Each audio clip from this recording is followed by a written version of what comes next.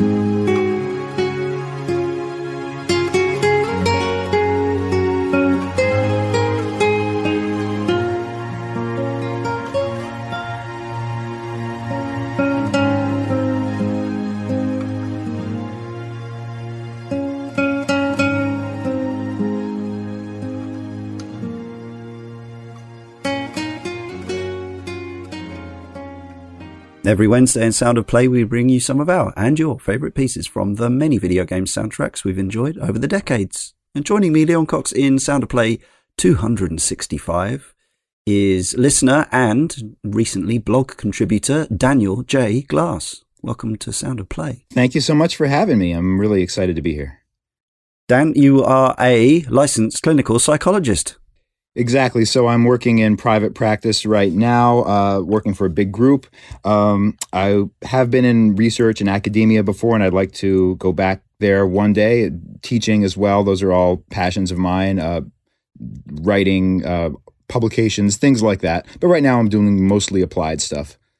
So someone so smart and intelligent and learned, you got no time for these stupid, childish video games, right? Oh, well, you know, I wouldn't say those things about me. So I guess I do have time for them, and it's hard to fit it in. You know, I think getting a Switch really helped. It's just hard. You know, I've got two young kids. It's hard to find time. I'm sure a lot of listeners and team members know what that's like. And when you can do it right in the right before bed, and then put the Switch on the nightstand. You know, I think it really helps get a little bit of gaming into the old schedule. Good to know, and no doubt, from your selections, we'll get to know a bit more about your tastes in both games and the music that comes from them. We should say, I'll plug this again at the end, listener, we do have a website, in case you don't know, and you only listen to our podcasts. If you should, be so, have a spare moment to check out caneandrinse.com. We have all kinds of articles going back all the way to the beginning to 2011 on there. But quite recently, Dan produced one for us, which is an amusing but also with its basis in actual psychology. Tell us a little bit about Luigi and his fears. Right. So this was inspired originally by a Chris Kohler article on Kotaku it was a review of Luigi's Mansion 3 where he sort of mentioned offhand as a bit of a joke that Luigi never seems to get used to the fact that he's around ghosts. He's always afraid of ghosts. It's part of his character, and it was sort of a one-off line, but it got me to thinking as a psychologist, why would that be, right? Why is this man who has so much experience with ghosts react with the same level of sort of fright every time he sees a ghost? And so from the perspective of clinical psychology, this is not actually all that unusual. I've worked with people before who have anxiety disorders. I do a lot of work with obsessive compulsive disorder and with phobias and with generalized anxiety, a lot with anxiety. And one of the things that that you hear a lot from people when you tell them that the best type of treatment for anxiety or fear is exposure therapy, they'll say, well, I've been around, I've flown in planes my whole life. I've flown in planes for work for 30 years and I'm still afraid of planes. So this exposure therapy doesn't work for me. And it turns out that if you actually were to watch them go on a plane, they're not doing it in the same way that you would if you were going to do exposure therapy for a fear. They might take a benzodiazepine. They might clench the seat rest really tightly or close their eyes, pretend they're on a beach somewhere, do relaxation techniques. They might breathe funny. They might do all these things to really avoid engaging with the fear and sitting with the fear. And so that was, you can check out the blog post if you're interested, listeners, but that was the basis for it, that Luigi engages in a lot of these emotion-driven behaviors rather than really letting himself get used to the fear. Okay. Now, as a lifelong diagnosed in about 1987 generalized anxiety disorder sufferer, I'll try not to use this as a 3 hour-long session with you, but I am interested in with the concept of the supernatural. Obviously, that's not particularly within the realms of psychology in itself, but I have absolutely no belief in ghosts whatsoever. Sure. But if it did turn out that there were spectral presences based on former human beings who are alive, sure, how long do you think it would take us to cope with that concept? Would we kind of embrace that notion fairly quickly if it was proven, if Ghostbusters happened, right? So there was irrefutable evidence. Do you think as a species we would collectively get over our fear of the supernatural? By that, we'd probably lose a great source of fun and entertainment if it actually proved that ghosts were real. It's a very interesting question, a little bit beyond my pay grade, but I do spend time thinking about some of these sorts of things. Yeah. And I'm trying to think of basically what are the scientific revelations in the past that really are comparable to that. Flight, I suppose, maybe? Right, perhaps. And it's hard to quite think of an analog where it's like people have suspected or people presumed that something was there, and it sort of there was no scientific evidence for it, and then eventually there was. But you can think of things. I was thinking something like that, or something that involved, There's definitely anxiety around that. Sure. But, yes. Despite the fact that it is scientifically proven, because you can't literally show it to someone in a box. Right. Then there's still people who don't believe in it. Right. You can't capture it in a proton pack. So if you had, I'm just thinking of the idea of what it would mean. Let's say if ghosts turned out to be sort of empirically validated phenomena, then it would take a certain form that would, as you're saying, kind of make us look back at a lot of the other depictions of ghosts in popular media and go, well, that's not quite right anymore, is it? Yeah. I've always thought that was interesting, and I think that I saw this in a Terry Pratchett book as well. The idea that ghosts are often dressed when you see them in media and movies, right? The idea that the clothes died at the same time that the people died. I thought that's funny. And of course I could go on about this all day, but I think really the question is one that I would love to be able to answer with a little more authority, but I would say that it would screw everything up about the way we think about psychology, the way we think life and death, neuroscience, everything, and that is why if you happen to be a person of science, and I am as well, the more you learn about the brain, the less likely it seems that ghosts could exist. But having said that, I've gone through grad school, and I've got a lot of colleagues in the psychology field who allude that they still believe in ghosts after learning all about the neuroscience of the human brain. And I always think, oh, interesting. You sort of came out the other side with that set of beliefs. But hey, that's right. You find people who are deeply trained in science who are also religious. It's a similar thing. For sure. This is fascinating, completely irrelevant and off topic, but I've got a great idea for a podcast now. Yes.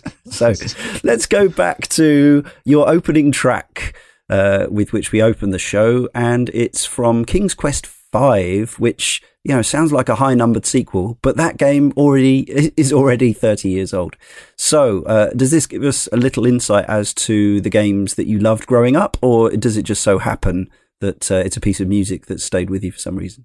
No, that was a big presence growing up. I was a big point-and-click guy, especially a Sierra guy, and I think it just happened that way. It was just around the time that I was really getting into software. The CD-ROM drive was a big thing, and if anyone remembers the advent of the CD-ROM drive, there was a lot of these software packs, these CD-ROM packs that you could get for I don't know how much they were, $20 or whatever, and you would get a whole bunch of different software in it. My recollection was that King's Quest VI was a pack-in with a CD-ROM drive. So my father got the first CD-ROM drive that we ever owned for his computer, and King's Quest VI came on a disc with it, and I was just really captivated by that game. I thought that was a beautiful, fun, sort of challenging kind of game. And I'd been playing games, sort of those CGA arcade style games on DOS computers for years. But this one really caught me. And there was a song in that game, if anyone remembers this, it was called Girl in the Tower. And it was first of all, the song appeared as Casima's theme in King's Quest VI. Every time this character, Casima, who was the princess in the tower that the main character was trying to save, she would come on the screen, and there would be this motif and this theme, and it was played on electric piano, and it was very nice, whatever. And then at the end of the game, there was this sort of 90s love ballad duet, Girl in the Tower, by Mark Siebert, or Seibert, unfortunately. I don't know the pronunciation, but he was the composer on the game, especially with this song. They really tried to have a push to have Girl in the Tower be a radio smash hit. So I think the story was that they included some documentation in the game that sort of said, call your local radio stations. Here's all the radio stations we've sent this song to. Call them and bug them and ask them to play this song. And I don't think it worked, and I don't think radio stations like that. But that was the song. And I later went back and played King's Quest V, which I loved at the time. King's Quest V holds up so much less well than 6 does. Yeah, they fixed a lot of the issues in 6 that were there in 5 in terms of the quality of the voiceover artists and some of the way the puzzles worked, and how easy it was to get yourself into a sort of a stuck state where you've lost an item and can't get it back. Sierra famous for instant deaths and bottlenecks like that. Yes, right. And King's Quest V did have the same the character Casima. She showed up in there, and it was actually only recently that I was watching a playthrough of this game that I actually realized that I liked the Casima theme better in King's Quest V than I did in 6. And it's essentially the same tune. It's a little bit different in how it plays, but the instrumentation I think was nicer. It's got the version that we've played here has I think it's a reorchestration for a sort of a King's Quest soundtracks or something like that, and it's lovely. They've used, I think, it sounds like a classical guitar, nylon string guitar for the lead melody there. The original one, of course, was not that in the game, and you could get the whatever, the ad lib or the sound blaster or whatever you were playing it on, right? I think that the lead instrument, it kind of has a little bit of almost a dulcimer sound to it. Of course, it's synthesized. And I like that. And if you like this song, I would recommend anyone check out the different versions of this song, see if they can find the one with the original instrumentation from the game. And there's kind of a more of aggressive attack there that makes it sound like maybe like a hammer or dulcimer or something like that. And I just thought it was very pretty. I like how there's sort of, what they would call rubato, is it, in music theory, where they're sort of they're not quite playing in time, and it's kind of slowing down and speeding up. It's a little more fluid. And I just thought it was a very pretty tune. Nice. And yes, there's an NES version out there somewhere. I remember that. I messed with that a little while when I was a kid, me and my friend next door. Not the best way to play the game, but a curio if you're interested in that kind of thing.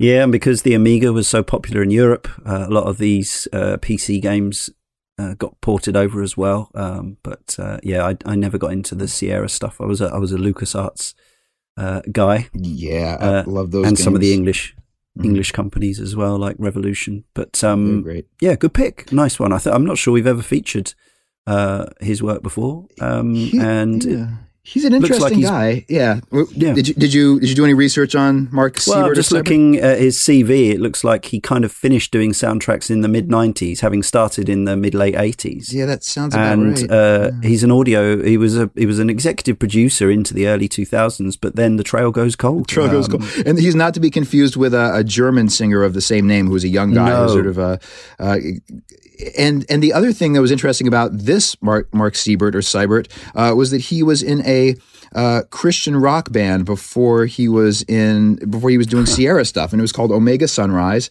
And I'd never looked into this guy. This was a man whose name I've seen for 15 years or 18 years of my life.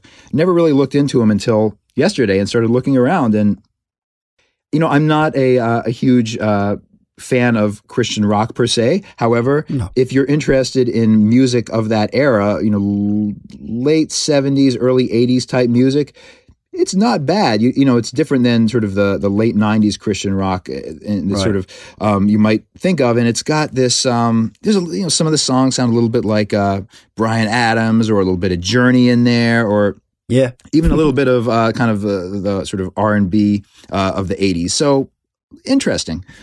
Cool. After our first community pick, we've got a bit of classic rock from a more recent point-and-click type game. But in between times, as usual, we have some selections from the Cane and Rinse community. Head over to the forum, caneandrinse.com/forum, find the Sound of Play folder, and post your picks in there. This one is from Reprobate Gamer, who says, one of my favourite series. This was a light-hearted FPS that firmly remains on my where's the next one list. A remaster would be acceptable as well. The plot was patchy, from non-existent in the first game, but the gameplay was the thing, and this was something Time Splitters nailed. Plus, you could create your own levels with an in-game level editor. It's from this that I've picked this song, a glorious example of the soundtrack that series composer Graham Norgate managed to pay homage to all the eras and locales in history that were the locations for the levels. As with many others in the series, it starts slow and builds an element of anxiety, mirroring the level's own pacing. Yeah, this is Create Your Level tune. It's called TS2 Virtual Tile Set, sexily enough.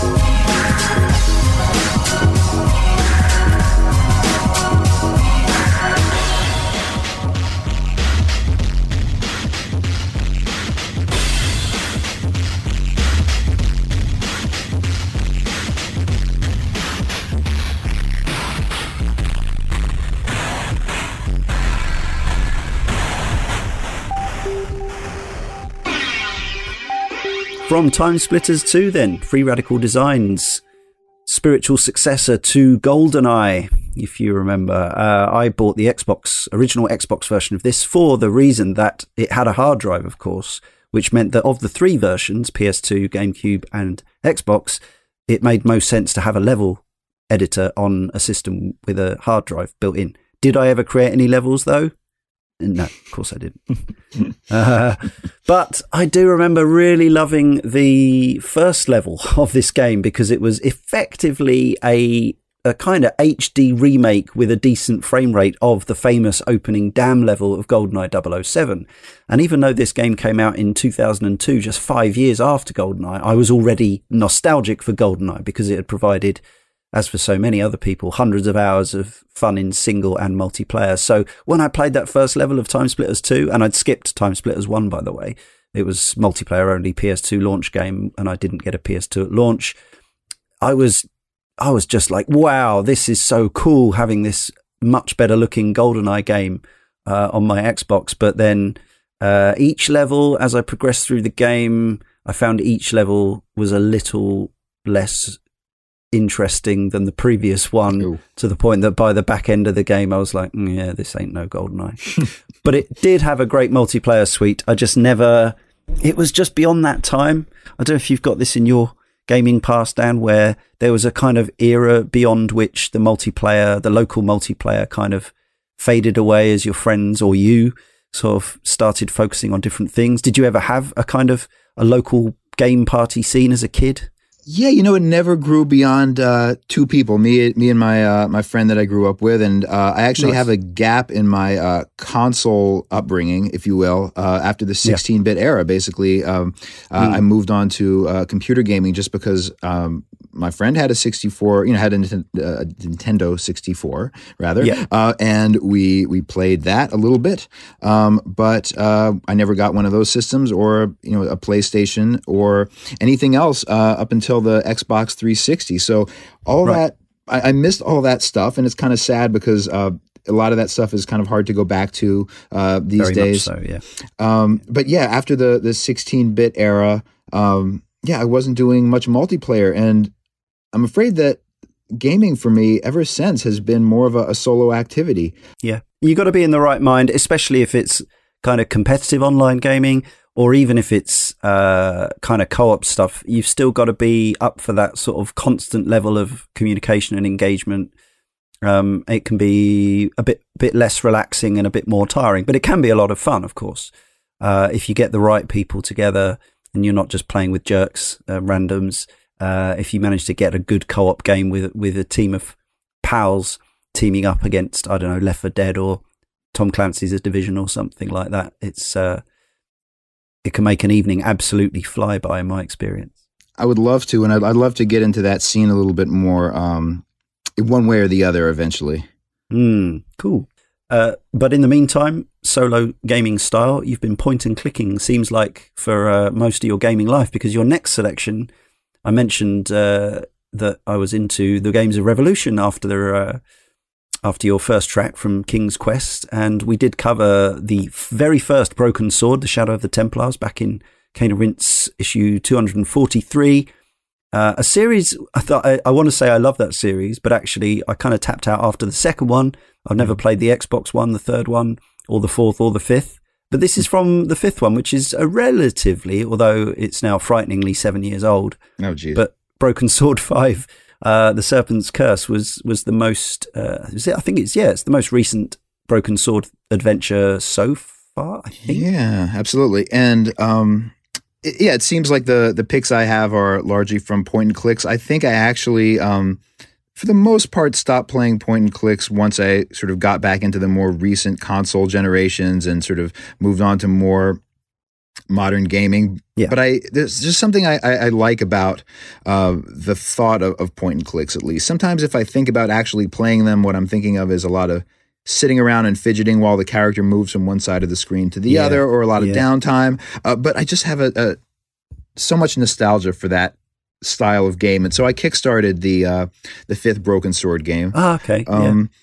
Just because, not because I grew up with the Broken Sword series. I had played them all, and I just really liked them, and I thought, I I want to make this a genre of game that really is really still viable, and I want to show people it's still viable. And so I put down some money for that Kickstarter, and it was a pretty good game. I think it was in many ways back to basics for the series. The third game was sort of these direct control as opposed to a point and click, and there's a lot of box pushing, and really took the graphics, the graphical style in a different direction.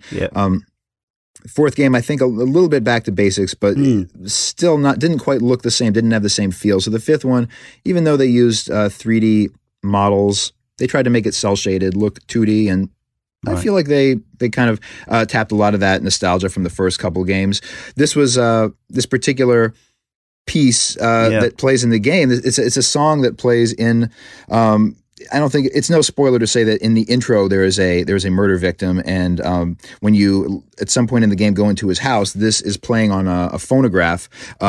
It's supposed to be the band that this character was in late 60s, early 70s, whatever. So it's got a kind of a early 70s vibe to it. Yes. It's supposed to be, I think they've mentioned it, they refer to it as a psychedelic band, although you could think of it maybe as the European psychedelic scene that maybe lasted into the 70s and wasn't quite the stereotypical kind of acid rock sound. No. And I heard it, and I think they had a filter on it that made it sound like it was coming through a record player. So when I first, the first couple seconds, I'm like, oh, that's a classic rock song I'm not familiar with, and it fooled me for a second, and I had to look it up, and so I don't really, there's not much information about this song because it's credited to the in-game band. I managed to find out a bit about the composer. So Barrington Falloon's the Australian behind the music for most of the Broken Sword series, as far as I know. And according to the credits for this song, he was involved in this. So even though his normal stock in trade is the classical stuff, I think he was best known for his music for the Inspector Morse TV series, as well as Broken Sword. But this is also credited to Thomas Luis de Victoria and Miles Gilderdale. So presumably there's maybe one of those is the vocalist. I don't know. But yes, there's quite a long and interesting history of fake bands in video games, from the fake German Beatles in the Wolfenstein games, all the various ones in the Grand Theft Auto games. And this definitely is a worthy addition to that canon. I got to say, I listened to this first, and like as it started, I was like, and I read some of the comments on the YouTube link for the song, and it was all like, I kind of hated this at first, but now I love it, and it's very much got that. It's got that going on. It's like at first it seems quite cheesy and a little bit kind of hackneyed, but then as it keeps going and kind of builds up, it's quite a joy, I think. Yeah, and I think you're right that's kind of the point, right? This character is sort of portrayed as somebody who would be in a band like that, right? That's a little bit corny. You know? Let's enjoy it. Jasmine is the name of the song.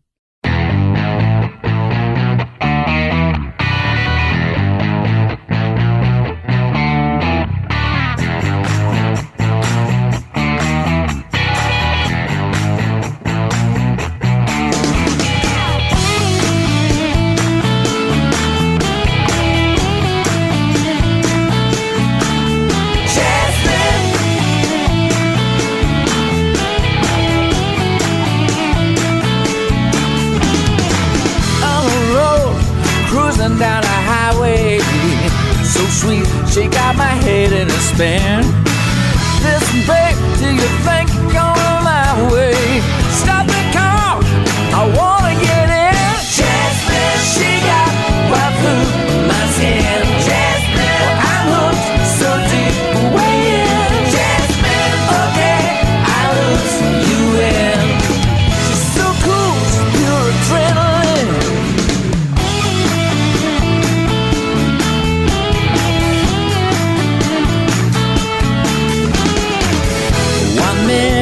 She's sweetness and light. Next moment she's on fire and fight. Got me wondering, is it day or night? Oh baby, you're out of sight. Jasmine, she got right through my skin. Jasmine, I'm hooked so deep, way in.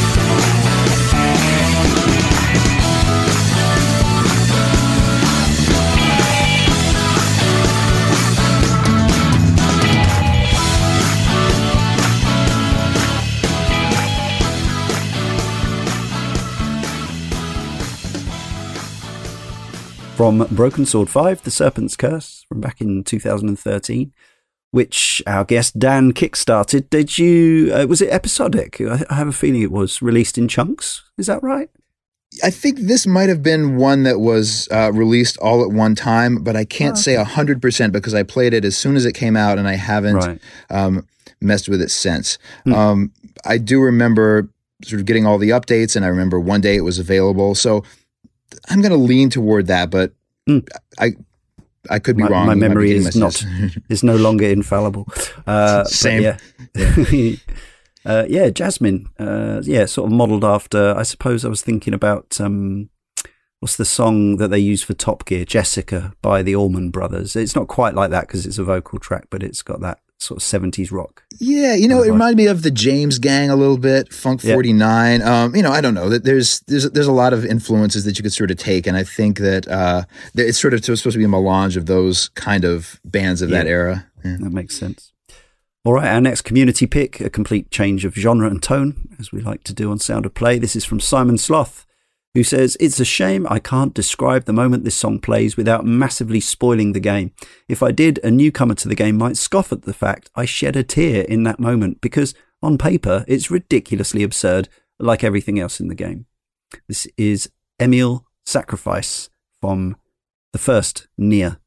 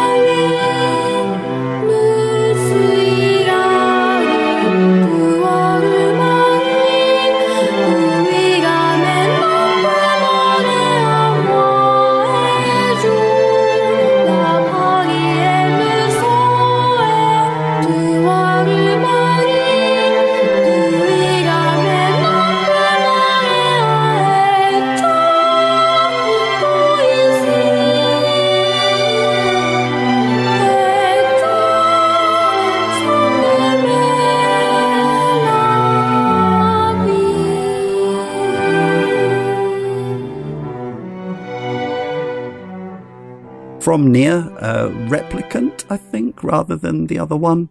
It's confusing because there were two Nier games, one per system.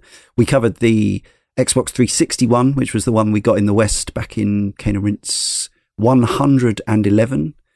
And that tune is by Keiichi Okabe, Kakeru Ishihama, and or Keigo Hoishi and or Takafumi Nishimura. Have you managed to, in your modern era of gaming, catch up with the wacky world of Nier, Kavia's peculiar world of Nier?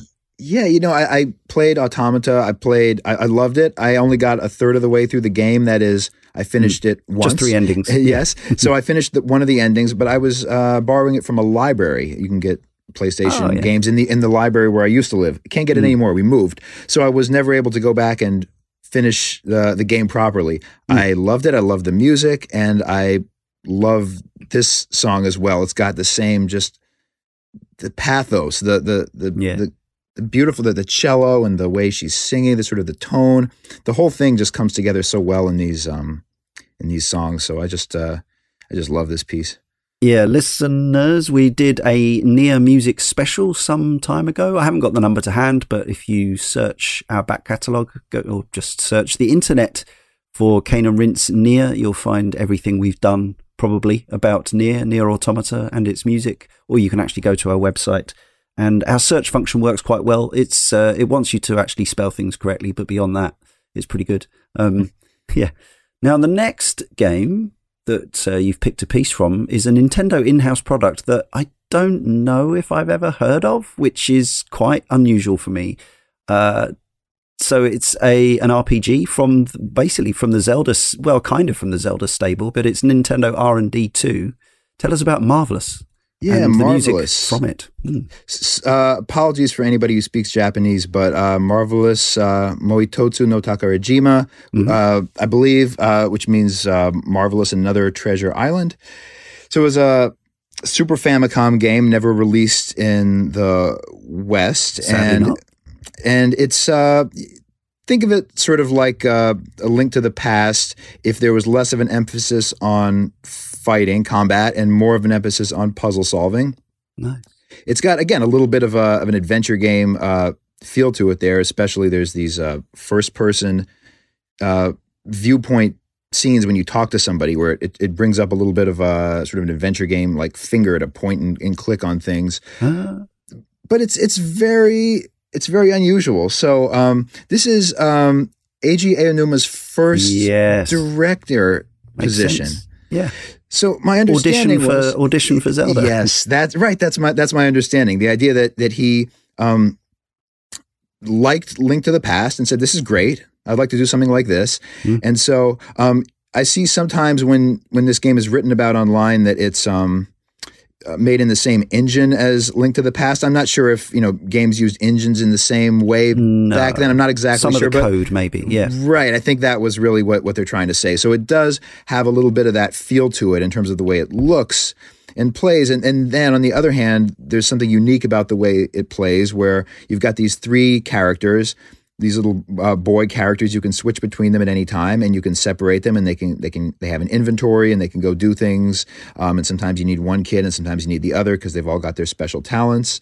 And it's pretty neat. You can get a fan translation. For that was emulator. My next question. Right. So I could play this on my PC or potentially on my SNES Mini. Yeah, I'd recommend it. I don't see why not. I don't have one of the SNES Minis, but I presume you can flash ROMs to it like you could. Yeah, so there's you get the ROM, you get the patch, and it's a very good translation.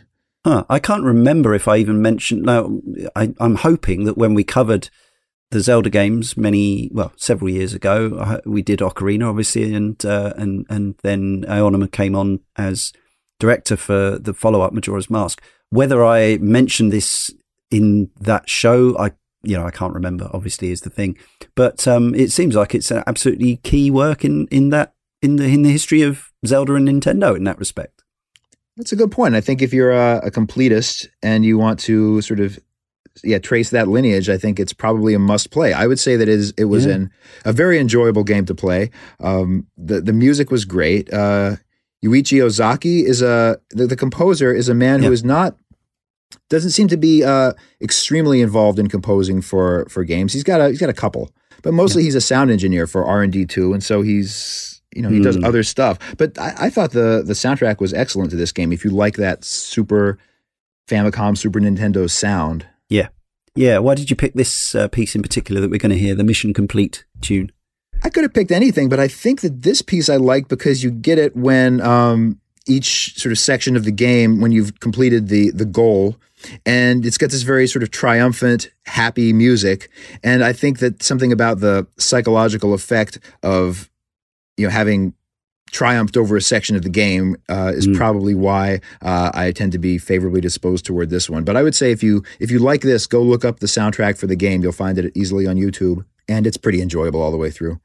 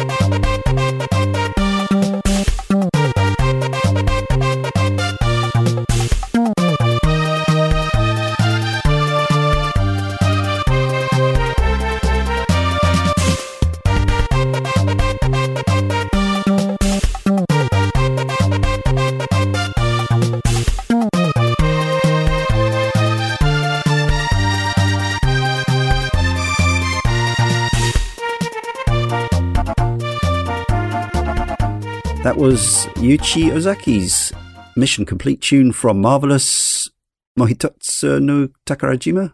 Something along those lines. Apologies. Japanese speaking listeners. I've done a bit of practice with some genuine Japanese people around, but it's very easy to slip up and get it wrong. However, we do try. So yeah, Super Famicom 1996, hence I guess the main reason it didn't get translated is because we were already transitioning into we were already in the 32-bit CD era, and the N64 was imminent, so they didn't feel there was any mileage in bringing it to even America, let alone Europe. But yeah, it's kind of a shame they never... so, for instance, on the Wii U Virtual Console, about 5 years ago now, they finally released the original Earthbound, or the original Mother, as Earthbound Beginnings, with a translation. So it's not beyond the realms of possibility that they could release this on the Switch Super Nintendo service with a licensed, well, they shouldn't have to license it because it's theirs, but they could they could basically nick a translation and use it.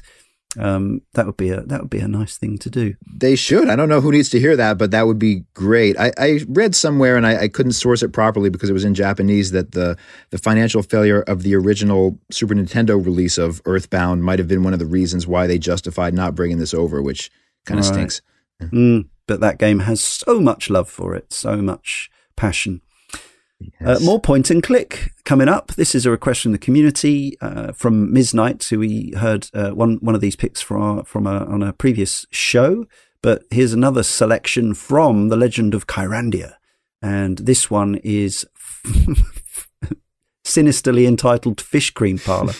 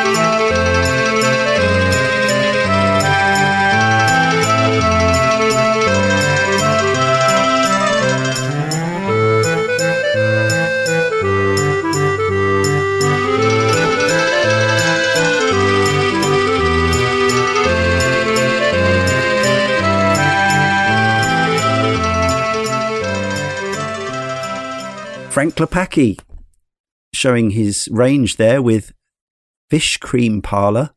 I mean, I haven't played the game, so I don't know. Dan, you're a point and click man with a PC in this era. Did you play any of the Kyrandia games? I did. I played the first two. I haven't played the third one. I tried. This was in the era where you had to pirate games like this in order to play them. They weren't available anymore, and I was able to find the first two, and I was not able to ever find the third one. I liked the first two a lot. I only played each of them once, just because that was a time when I was just exploring games. I have fond memories. They were, the music was good, the writing was cute, and it was visually they looked very nice. The gameplay was, a little bit of that frustrating point and click stuff of the day, but I sort of liked that, so yeah, that was great.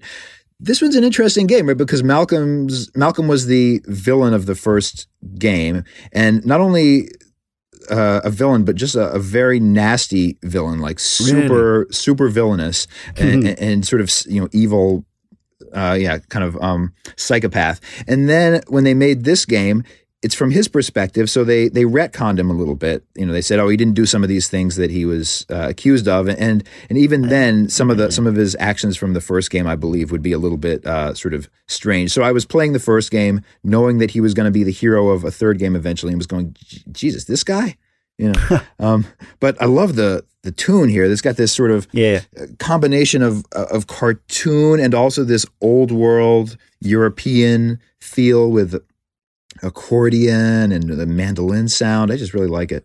Yeah. It is interesting because, obviously a lot of us think of Westwood Studios, and we know that they made Doom 2 and then they made Command and Conquer, but it's easy to forget when we covered their Blade Runner game, the 97 game, not that long ago on the Cane and Rinse podcast, and it's easy to forget they actually had, they'd very much cut their teeth on a bunch of point and click style games. They weren't just the RTS studio. They just so happened to come up with that genre, or the game that would popularize that genre in Command and Conquer in around this time. Actually, I guess this probably paid to the Kyrandia series, was them moving into CNC.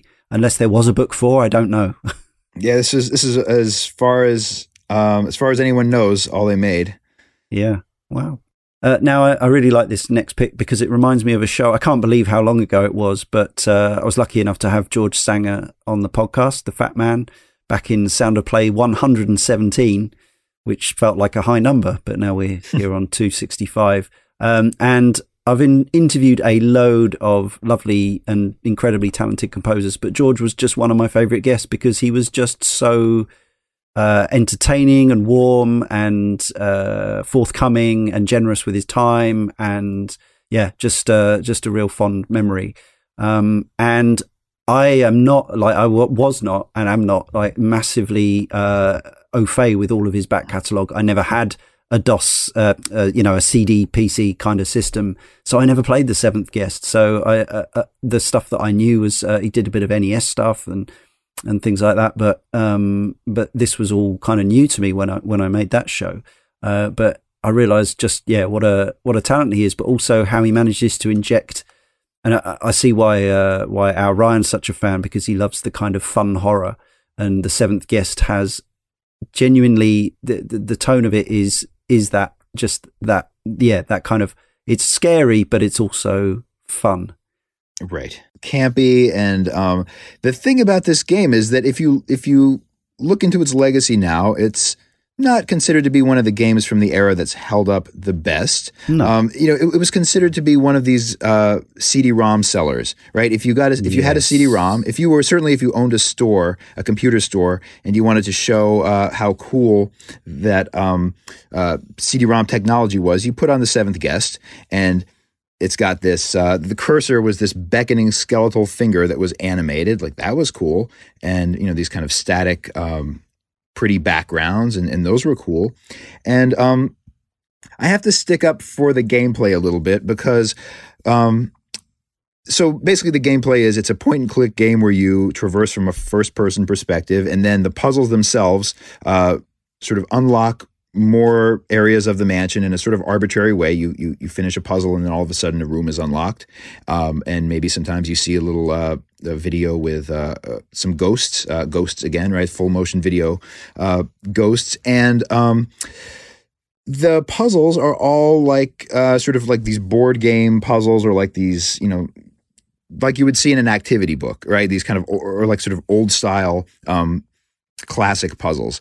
And okay, so that hasn't held up all that well in terms of, cohesive, narrative and gameplay. And yet, if you go on the App Store, there's all kinds of, what are called now casual adventure games that use this exact same format, right? Sometimes throwing in a hidden object adventure in the mix. So I think this is a game, I'm not sure how many people really discuss this direct lineage, but that really does survive in some sense through those sort of casual adventures that are still very popular today with a certain segment of, I would say, the casual gaming audience. Right. Yeah. Do you mean the pixel hunt kind of games, or the scan the object kind of? Yeah, some of those, exactly. And there was a time when I first got my smartphone that I was really into these, because a lot of them were free at the time. So I used to mess around with them, and some of them do have find the object, like I Spy sort of, or whatever it's called. But then there's this another aspect of those type of games are the very, very light inventory puzzle sort of things, and then these logic puzzles, or these kind of brain teaser sort of puzzles. And sometimes a lot of these games don't even have the hidden objects at all. They just rely on these very Seventh Guest like puzzles that sort of arbitrarily open areas. And so, yeah, that's it's still out there. I read somewhere that that female gamers are a big portion of the audience who buys this type of game. And I haven't seen any direct data to support that, but I will say that a lot of the protagonists in these games are female, which is something. And I know that a lot of European studios make these games, so yeah, they're still out there. This is an interesting soundtrack. If you put the CD-ROM into a CD player, it will play a so-called Seventh Guest soundtrack. But in fact, what that is like, I would say, sort of companion pieces to the actual game music. So I wouldn't say most of it appears in the game. Maybe some of it does, but a lot of them are songs sort of with vocals. And that's what I kept finding when I was trying to look up this piece. So they're really cool if you're into that sort of thing, and I am. There's a song called "The Game" on there, which has the Seventh Guest melody, I would call it, this motif that appears in a bunch of different ways throughout the different actual gameplay, and it shows up as a tango, and it shows up in different ways. And one of the ways that it shows up is in this piece that I've selected.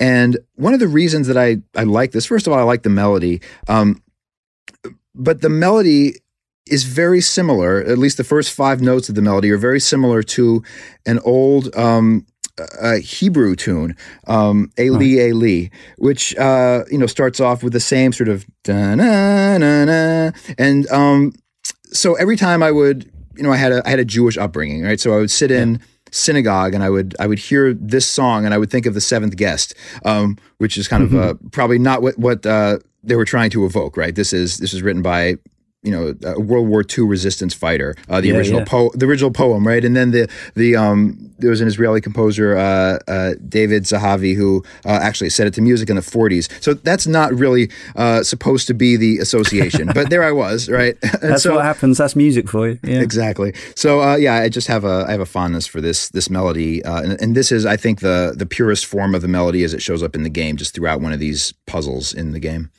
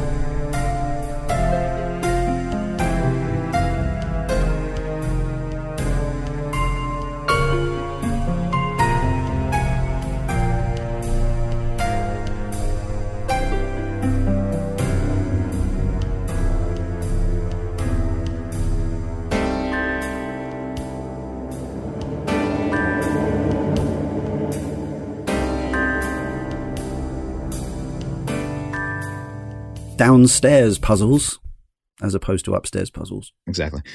By George Sanger, the Fat Man from The Seventh Guest. Not currently available on Steam, I notice, and I'm sort of surprised they haven't.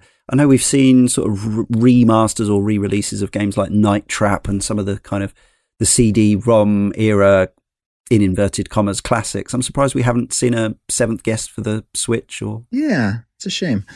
It has happened on iOS and Mac OS, I think, but yeah, not the consoles for whatever reason. Maybe, I don't know, would there be interface issues, or is it just that all the FMV is only available in super grainy source? I think maybe to do an FMV re-release now, you need access to the original kind of recordings and whatever else. There might be issues. it. Yeah.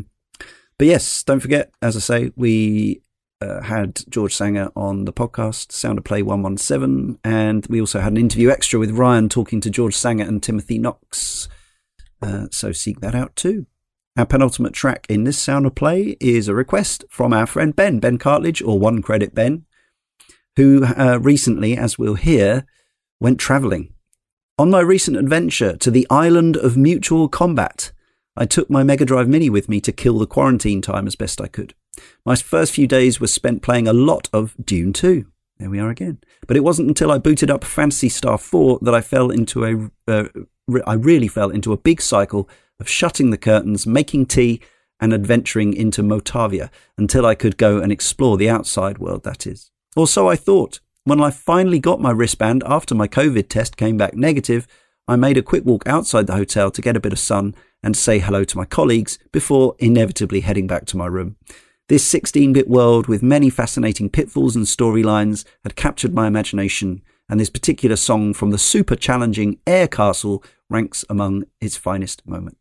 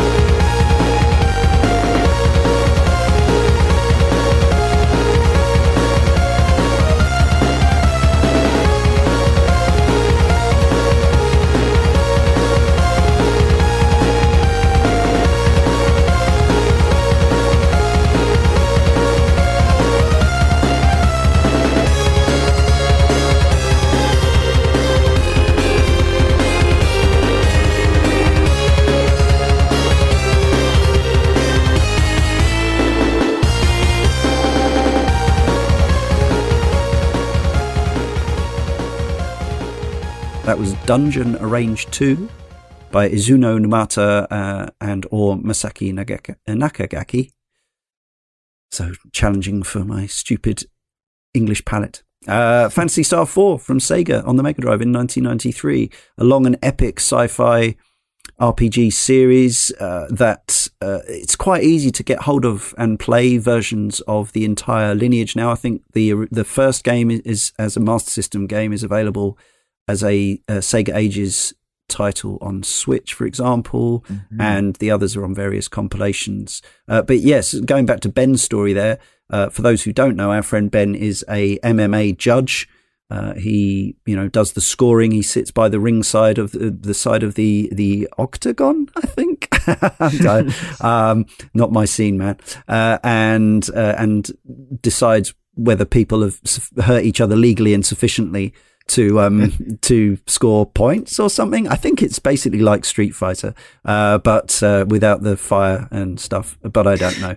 But hilariously, the owner of the MMA, as I understand it, recently became Zack from Dead or Alive, in that he actually did set up a fight island where people could travel basically to get things up and running again during the pandemic. So it involved people like Ben and all the combatants flying out there, having multiple COVID tests and getting their scrap on, which is kind of a weird, a situation that was almost unimaginable, this time last year.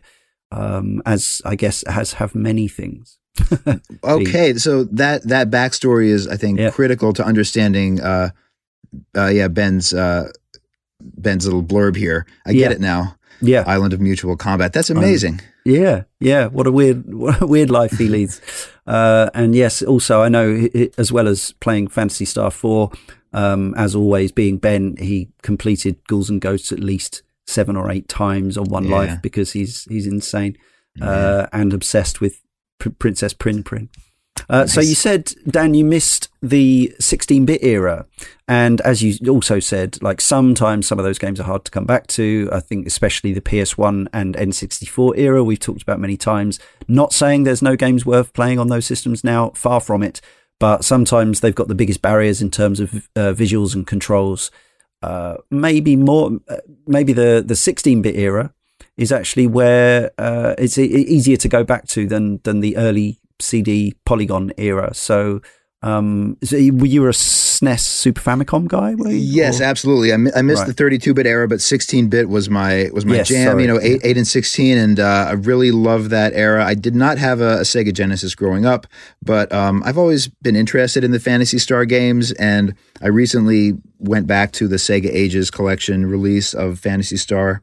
Very good. I really liked it. It's a great version, simply because they make the game playable to modern audiences, and the encounter rate maybe, and the leveling up is faster, and the drops and everything, and a very, very pleasant way to play that game. This Phantasy Star 4 track is actually originally from the first game. It's a dungeon theme from the first game, and this is a great version of it. So I haven't actually played the second, third, or fourth games in the series, and I was holding out for a Sega Ages release of them, and then we recently found out that maybe the Sega Ages releases are not going to keep coming. No, so there's good and bad news on this. Maybe you're already aware, Dan. You can get these games on the Switch if that's your preference, but they're part of the Mega Drive or Genesis compilation. Right. The emulation is not as beautiful as M2's Sega Ages works, and there's not as many features or modern quality of life tweaks. So you could, I think 2, 3, and 4 are all on there, although I'd have to double check that. But yeah, so there is a way of getting them and making them available, but you won't necessarily have quite as good an experience as you did with the Sega Ages version. Yeah, I see they're on the iPhone as well, and I thought, before I realized that Sega Ages would be coming out with stuff, I thought, well, maybe I'll try this out, and then I said, well, maybe I should wait, and now I'm like, maybe I don't know. I just still don't know if I want to fool around with an iPhone version of it, but it's got the ads and everything, but maybe worth looking into. Yes, sure. Or just start going down the insane original hardware collector's route. Get yourself a really expensive cathode ray tube, a Genesis that plays all regions of games. I could. Component cables, RGB SCARTs, and get buried in that way. But life doesn't always allow us those luxuries. No, afraid not. But yeah, those Phantasy Star games are all on our big list, listener, for someday on the Cane and Rinse podcast. But who knows? There's a lot to get through. So we've got one more pick, which is from a JRPG on the other machine, as it was back then, the other 16-bit. But before that, I want to thank Dan for joining us. Thanks, Dan. Of course. It's been my pleasure. Do you have anything other than the article that you've written for us so far? Luigi Fears on caneandrinse.com. Anything social media-wise or any other projects that you would like to tell our listeners about? Yeah, I do a bunch of things. It depends on what you're interested in, what the listeners are interested to. So most directly related to gaming, I suppose. I've had to pick up a side job as editor and proofreader just sort of to make ends meet. And so I do have a bit of a business proofreading video games. I think it's something that can really make or break a game, right? Bad translation or even just commas not in the right place can kind of make a game look not professional. And so it's a service. And if anyone's interested in that, you can find me on Twitter at Blue Weasel Breath. There's no E in the blue there. And let's see. Okay, so I'm the president of what's called the Applied Evolutionary Psychology Society. So if anyone's interested in evolutionary psychology, the study of how evolutionary forces have shaped our brain and behavior, and more critically, how it can be used to illuminate domains of practical human applications, such as education or mental health or public policy, things like that. You can look up the Applied Evolutionary Psychology Society, or APES for short, AEPS. We're all over the internet.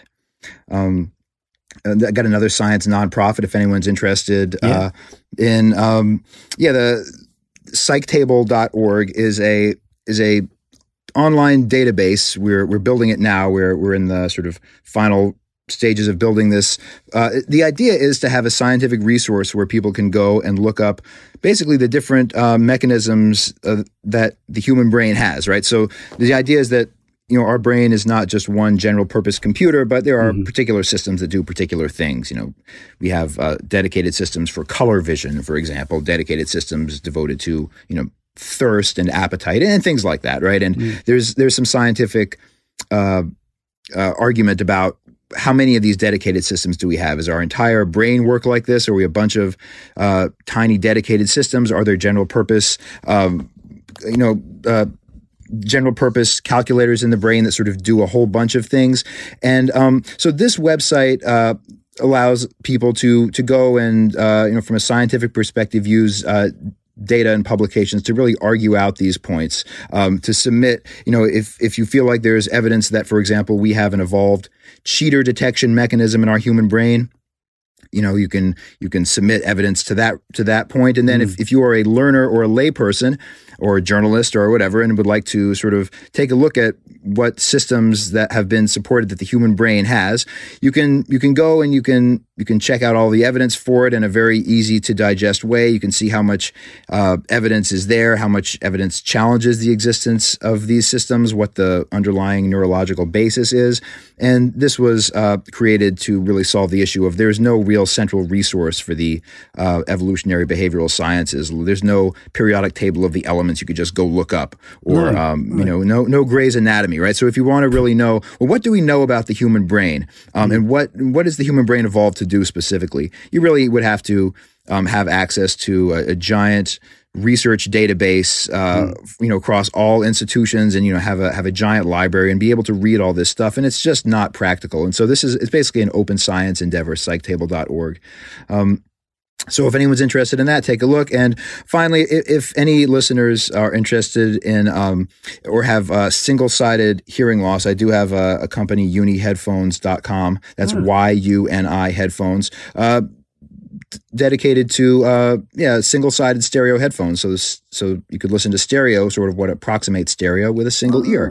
Wow, what a great idea! Yeah. I have a friend who has, I think, 40% hearing in one ear and somewhat more in the other. It might be useful. Yeah, some of our customers do have just low hearing in one ear and still just want to, or some people just want to work out or work and want to keep their other ear free. And so, Thank you, listeners, for indulging me that series of plugs. I just didn't know what to choose, so I thought I might as well throw them all on there. Yeah. It's all good stuff. What an interesting bunch of things you do and know about. Thank you. Right. So, this last pick is from a game that when I was demolishing JRPGs it was in the period after I first played Secret of Mana, I think, and Zelda. I can't remember exactly which order things happened, but I think Secret of Mana was my first. Yeah, it was my first JRPG, and I loved it. And so for the next kind of year or two, I was sort of getting hold of all the ones that I could on the Mega Drive and Super Nintendo that are being released in Europe, which wasn't that many at the time. But one of them was a game called Illusion of Time, which had already come out in Japan and America as, Illusion of Gaia is the American name. I can't actually remember what the Japanese name is, but I really enjoyed this game. So it's by by Quintet for Enix in Japan, released by Nintendo elsewhere. Now, I know I played this, I was really demolishing them at this point. I was playing them day after day, and it was only taking me a matter of days or maybe a week to finish a lot of these kind of 25, 30 hour RPGs. I have the vaguest recollection of this piece that you've selected for us. But have you got similarly fond memories of this Illusion of Gaia world? Yeah, this was one that I remember that my father bought this game for me. He found it somewhere and gave it to me in the car one day when he picked me up from school from, I don't know, fourth grade. Surprise presents are the best. I know. And my parents have never been ones to pick appropriate gifts for me. It just never happens. So this was great. This was right up my alley. I loved it. And I put a lot of time into it. I remember it took up a lot of my mental energy. I remember there was one particular night when I was playing. Anyone who's old school remembers the experience of it's time to go to bed. You haven't found a save point. Yeah. You don't want to lose all your progress.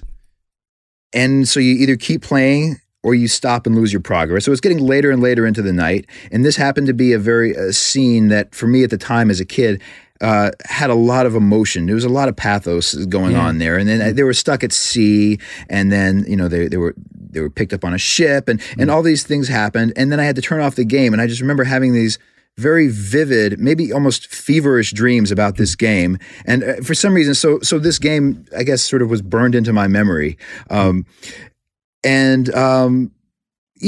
I had a great time with it. And I remember this boss track. I remember actually a few years ago, the track was stuck in my head and I couldn't remember what game it was. And I knew it was a final boss music. And there's really nothing you could do about that unless you have a lot of friends who are, really knowledgeable in music. And I guess, I have this community, but I would have had to hum it to somebody. So I really came across it again accidentally and went, oh, that's it. Illusion of Gaia. It is sort of balls to the wall, like it's boss music when it kicks in. And then it does something interesting, and then it pulls back. It's almost got this sort of Night on Bald Mountain kind of thing where you just kind of soft, sort of symphonic, still eerie, still ominous feel to it. And then if you let it cycle again, if you don't beat the boss within 4 minutes or whatever, boom, it's back around again to that main motif. So I just think this one's a killer. Amazing. Yeah. So you obviously got to the end as I did. I remember the thing is about some of the JRPGs I played then compared to some of the sort of games I got stuck in later on. They always felt like they were quite completable. They didn't seem to demand quite so much of the player. I just felt like I was kind of, going through, having a good adventure, occasionally coming up against a tricky moment, but being able to kind of work my way through it. I feel like some of the Final Fantasy games, for instance, like really relied on you sort of seeking out ultimate weapons and absolutely maximizing your strategies. And I guess that's what happened as kind of the time went on and the fans of the genre got more hardcore. And so the games kind of reflected that back at them. Right. This is one of the action RPGs, if anyone's interested, in the sort of the Zeldas and the Secret of Manas. And it doesn't require grinding because there's a finite number of enemies in the game. That's for the most part, there might be a few enemies that come back, but really you beat an area and that's it. And so it's not a matter of like, am I leveled up enough? Yeah. Do I need to grind for you never have to do that. And so I think that is one of the things that you're alluding to about this game in particular. Yes. So the demands are very clear. You beat the enemies, you keep moving. So I think this came out in late April 95. So I'd have been 22 years old when I played this. How old were you, dare I ask? Oh, I probably would have been maybe 11-ish. Yeah, that makes sense. And final question before we close out with this tune. Did you go on and play the fabled follow-up, Terranigma? Oh, yes. That was another early SNES emulator game that I really had to try to find. And I played it once. I thought it was pretty good. I would probably need to spend more time on it. This was the days when I would emulate on a computer using a keyboard, and this was, ZSNES or whatever the emulator was at the time, right? Which was fine. It was great, but it's not the same experience using a keyboard. It felt a little weird. It looked a little weird. Yes. I remember some grinding in that game. I may be wrong about that, but I remember that I remember just fighting wolves for quite a while.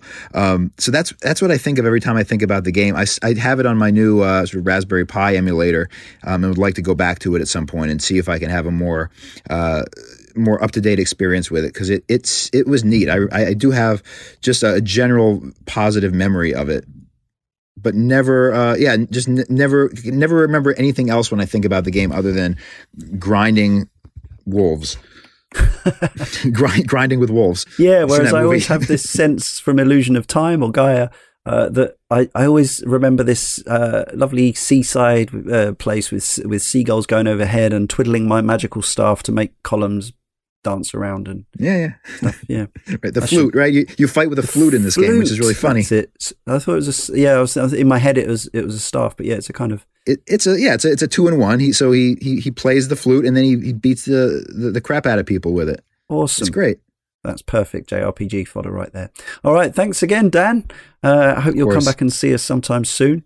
Love to. And we'll leave you, listener, with Dark Gaia Battle by Yasuhiro Kawasaki from Illusion of Gaia, or Time if you're European or Australian. And we'll see you next time on Sound of Play.